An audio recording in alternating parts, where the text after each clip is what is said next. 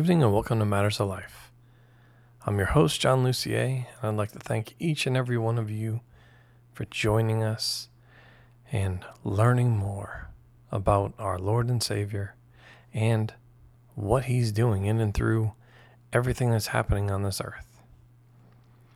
I trust the Lord that each of you are blessed by the past few messages and even about being bold for the Lord, because He definitely is requiring boldness in this time, us to stand on Him, on that firm foundation that He is, and His word, both written and spoken to us, the guidance and direction, the leading of Holy Spirit that guides us into all truth. So in this episode, we're going to talk about producing the fruit of God's kingdom, because this is something that's absolutely required at all times, but especially in this season. And in doing so, we're going to look at the Gospel of Matthew, really verses 33 through 36 in chapter 21. That's Matthew 21, verses 33 through 46. And now the same story is the parable of the vineyard owner.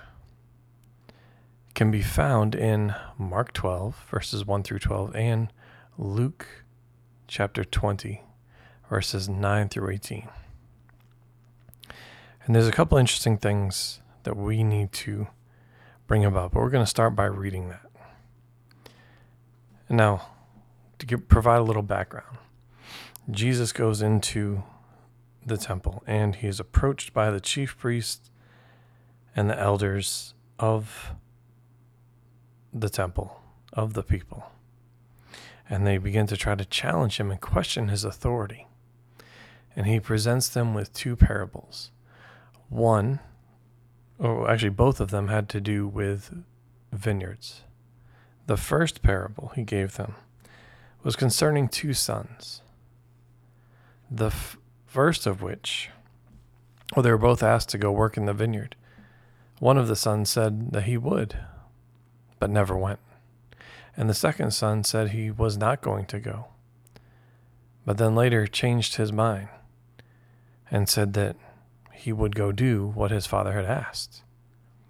And Jesus' question was, who did the will of their father?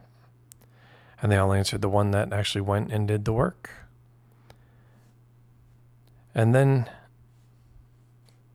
Jesus, very boldly, says to these Pharisees, Sadducees, scribes, the elders, says, truly I say to you that tax gatherers and harlots will get into the kingdom of God before you.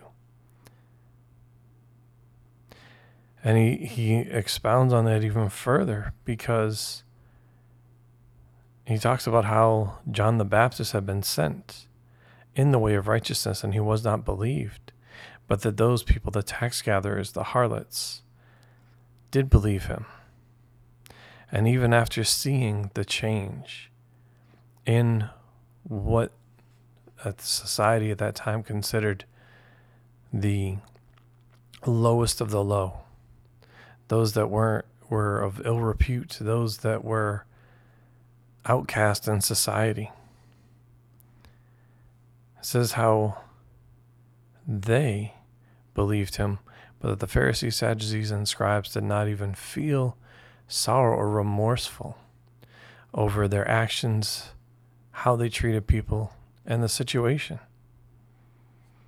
And then he begins, and this is in, again, Matthew chapter 21, verse 33. And he says, listen to another parable. There was a landowner who planted a vineyard and put a wall around it and dug a winepress in it and built a tower and rented it out to vine growers and went on a journey. And when the harvest time approached, he sent his slaves to the vine growers to receive his produce. And the vine growers took his slaves and beat one and killed another and stoned a third. Again, he sent another group of slaves larger than the first, and they did the same thing to them. But afterward he sent his son to them, saying, They will respect my son. But when the vinegrowers saw the son, they said amongst themselves, This is the heir. Come, let us kill him, and seize the inheritance. And they took him and threw him out of the vineyard and killed him. Therefore, when the owner of the vineyard comes, what will he do to those vinegrowers? They said to him, He will bring those wretches to a wretched end, and will rent out the vineyard to other vinegrowers, who will pay him the proceeds at the proper seasons. Other versions say, and will give him his fruit at the proper time or seasons.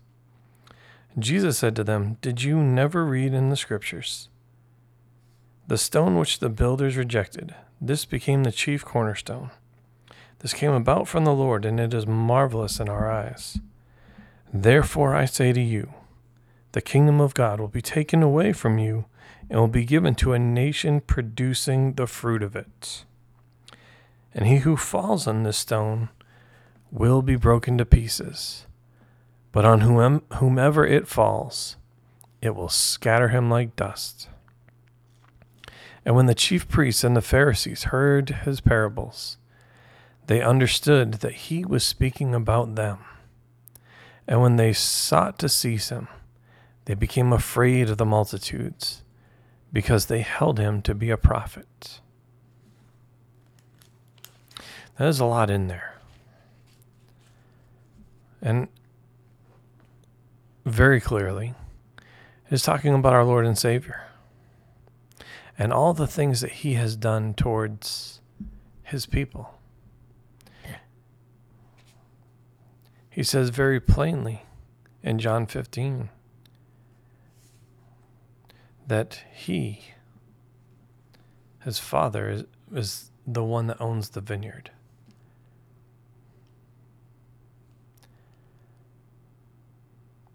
That Jesus is the vine and we are the branches. But his Father is the vine dresser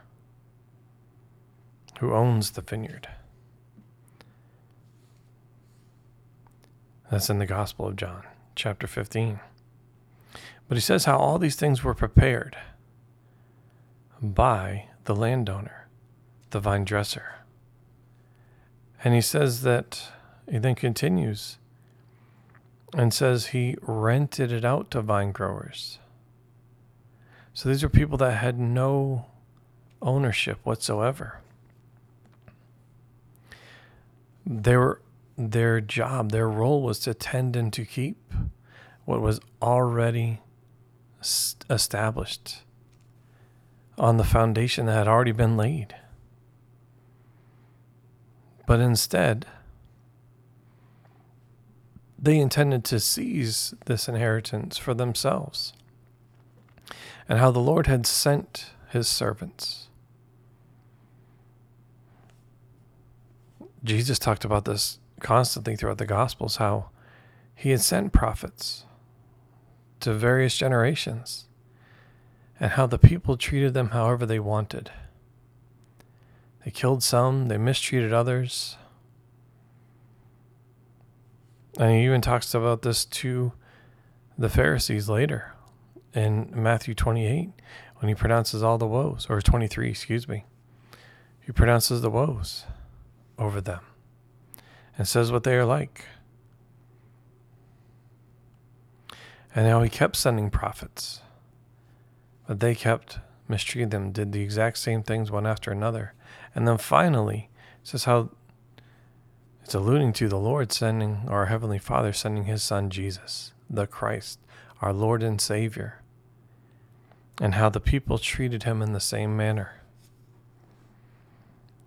Fully recognizing that this was the son and the heir to the Lord, to the landowner of this vineyard.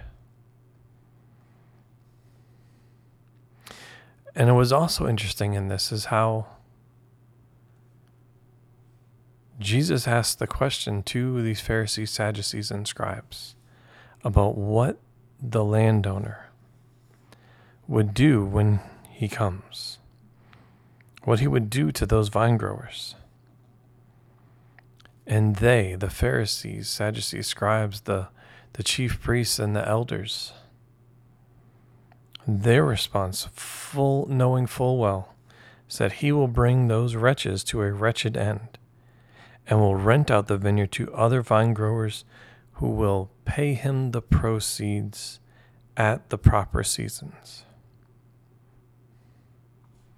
They knew what was coming. They knew what the response would be from the landowner.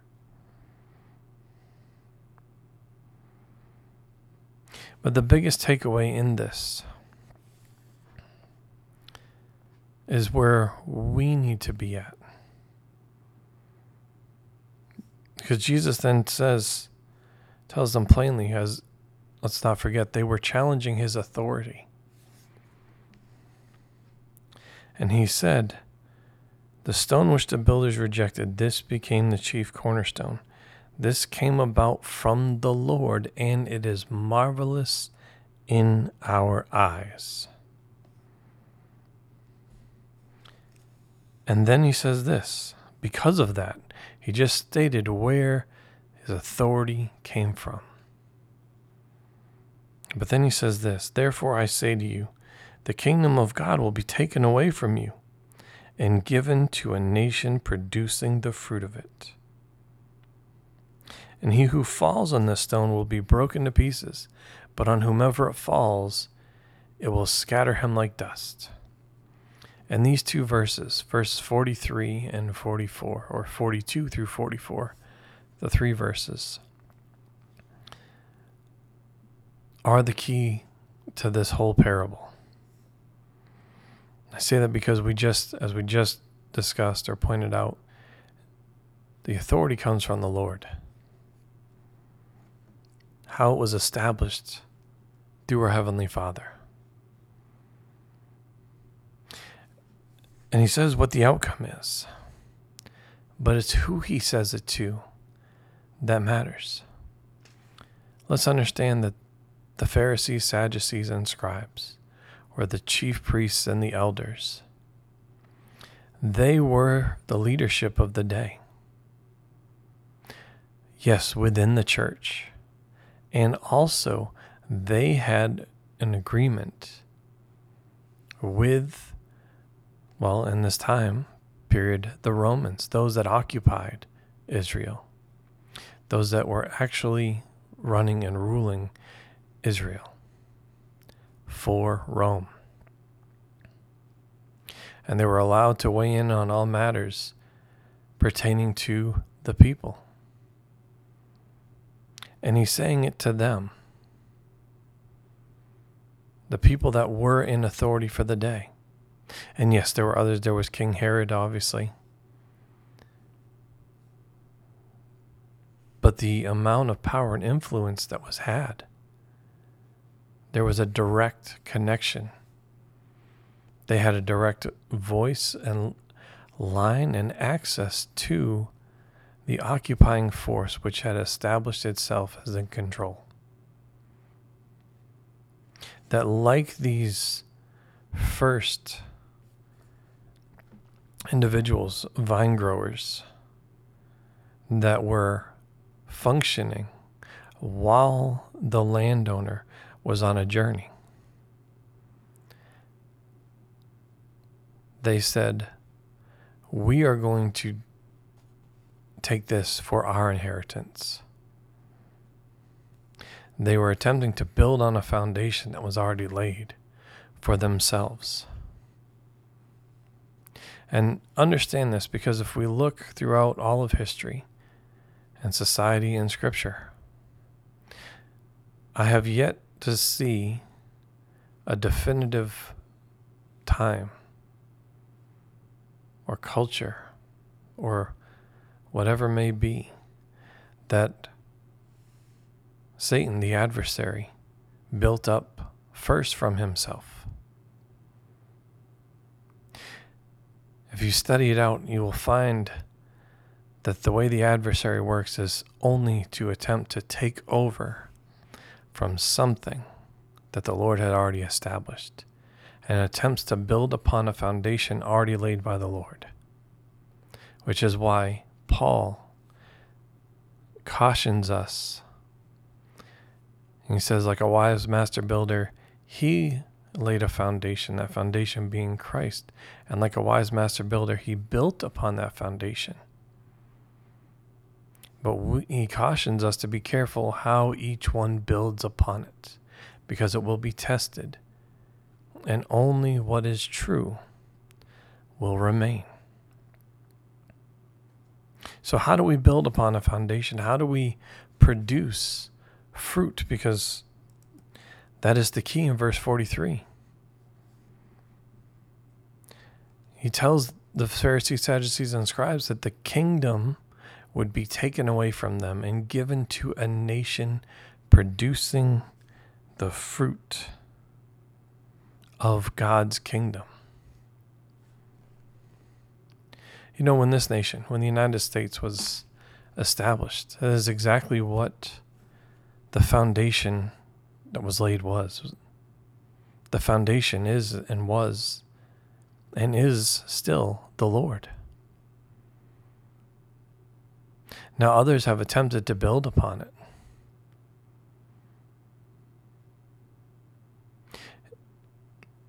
And you could say we have gotten away from the true structure that was initially put down, that initially was laid. But let's not forget, the Lord is coming, and he is moving. And we see this throughout Scripture.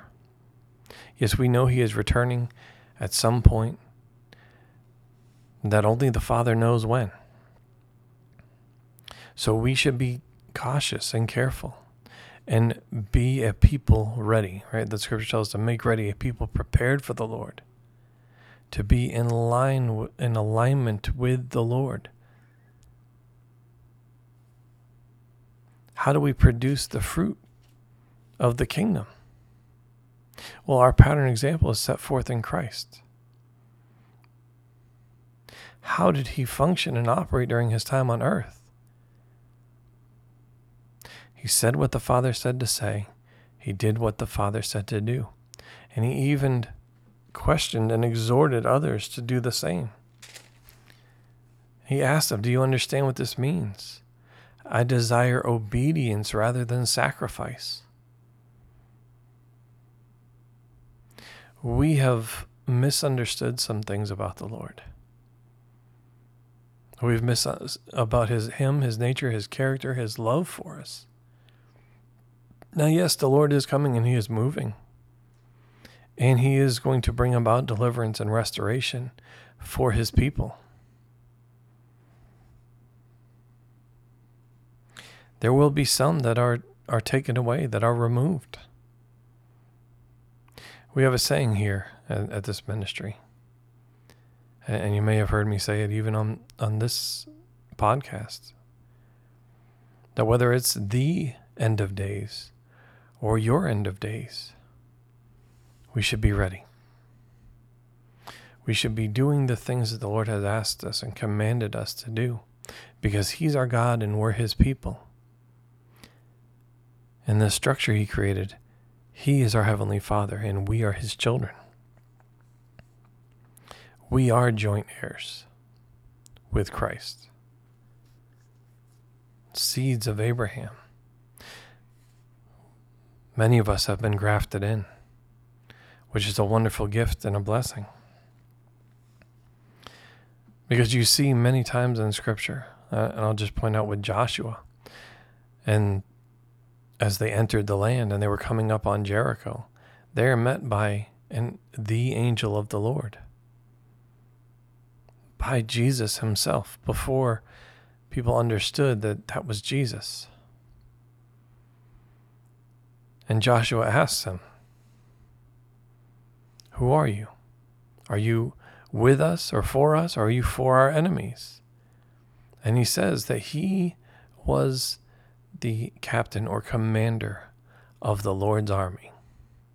And Joshua's response was to immediately bow down and worship him. He understood that where he was standing was holy ground. Now, for us, and in the previous parable, let's understand what the Lord wants.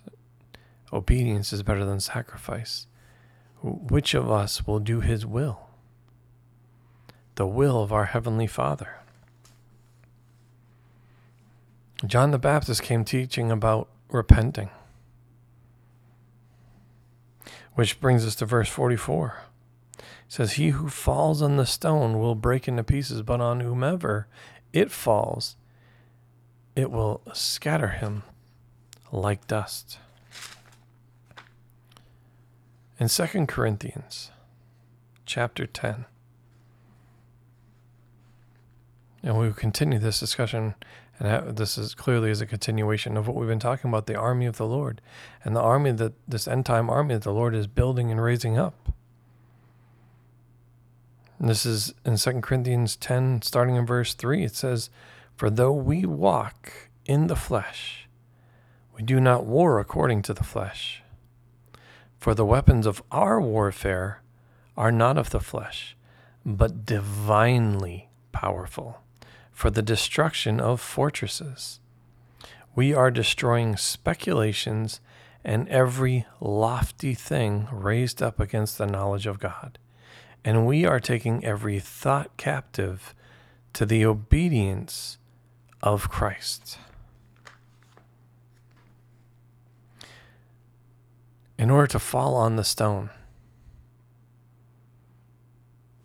repentance must be had. Those vain and lofty imaginations that attempted to elevate themselves above the Lord have to be brought down. Let's understand something. Isn't that exactly what Satan, or the adversary, or the devil attempted to do? He said that he would ascend on high, an attempt to be above the Lord. But recognize what he says. If the stone falls on whomever the stone falls, so even in, again, the vain and lofty imaginations that think they have set themselves above the Lord, Lord, then in the very next line says, no, I'm still above them. And if the stone falls on whomever it falls, it will scatter them like dust. Let's understand that in full. Even in our imaginations, you can never be above the Lord. He's it. He's sovereign. He reigns supreme. He is the King of Kings and Lord of Lords. And he is getting ready to move.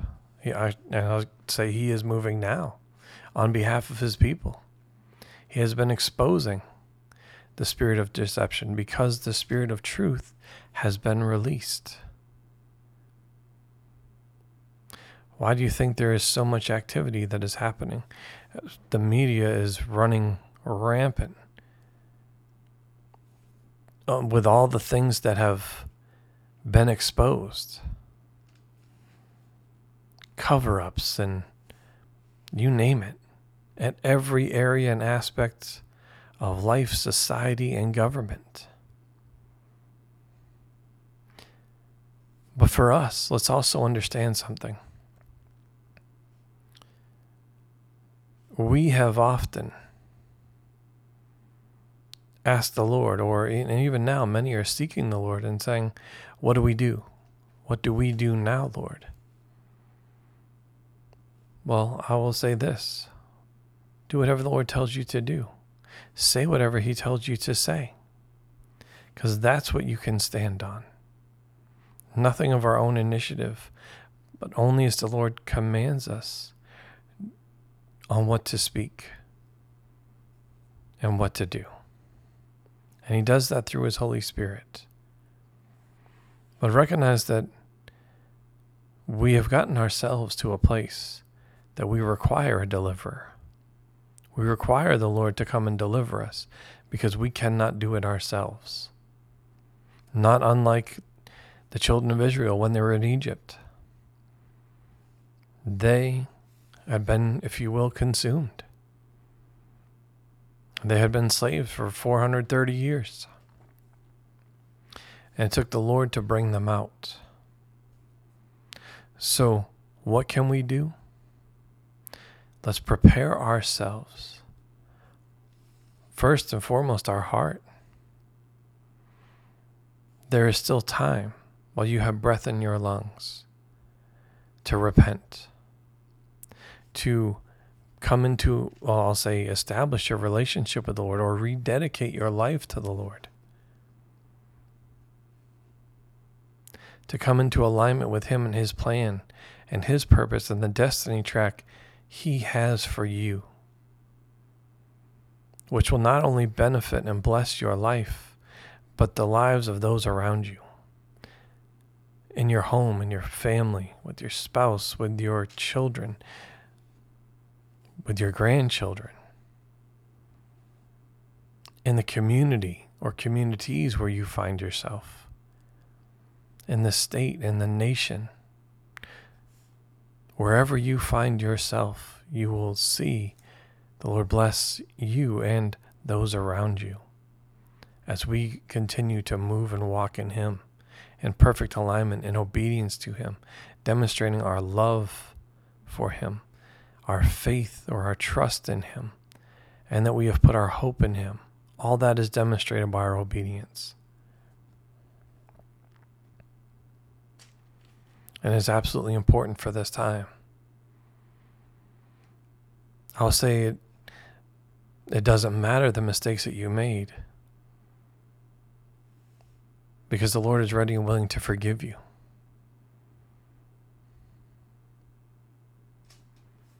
He's always ready and willing to forgive, no matter what you have done. Let's also understand that the Lord is the one that has to bring us out of this.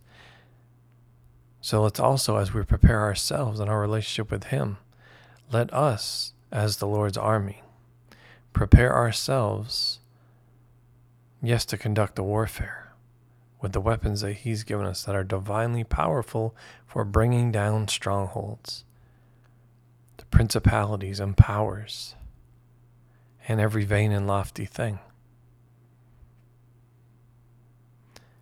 And let us prepare ourselves for the work of restoration after He delivers us. We have a nation that is about to be brought to its foundation, the foundation laid on the Lord. That's a firm foundation and a sure foundation. But there are many things that have been built on that foundation that need to be restored. And in a restoration project, those things that are rotted, that have proven to be unfruitful, need to be removed. And the things that remain need to be strengthened. And we see this type and shadow given throughout Scripture, especially with Israel, as they were returned from captivity, even with Ezra, Nehemiah, and Haggai, and Zechariah. They had a hammer in one hand because they were building and restoring, and a sword on the other to protect and defend, and to be a blessing to those that were continuing to labor in love for the Lord and to restore the people back to where the Lord had called them to be. Because it is going to take work and effort, diligence to do that, not of our own planning and might or power, as the Lord gives the plans and the purpose. And we are brought back to where the Lord wants us to be as a nation. As a nation under God. Indivisible and with liberty and justice for all. As our founding fathers had sought the Lord and received from him. We, in this generation, must do likewise. So I just want to encourage you with that, because that is how we produce the fruit of God's kingdom. That is exactly how Christ, our Lord and Savior, Jesus Christ, operated in his time on earth. And that is the image that we're called to be conformed into. It is the image that reflects the Father. As Jesus said, if you have seen me, you have seen the Father. The people of the Lord should look like our Heavenly Father. And we do that by looking like our Lord and Savior Jesus Christ. So when they see us, they see Jesus in us.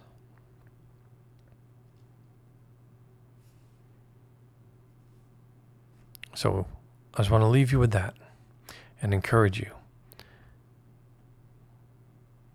If you need to repent, to make things right with the Lord.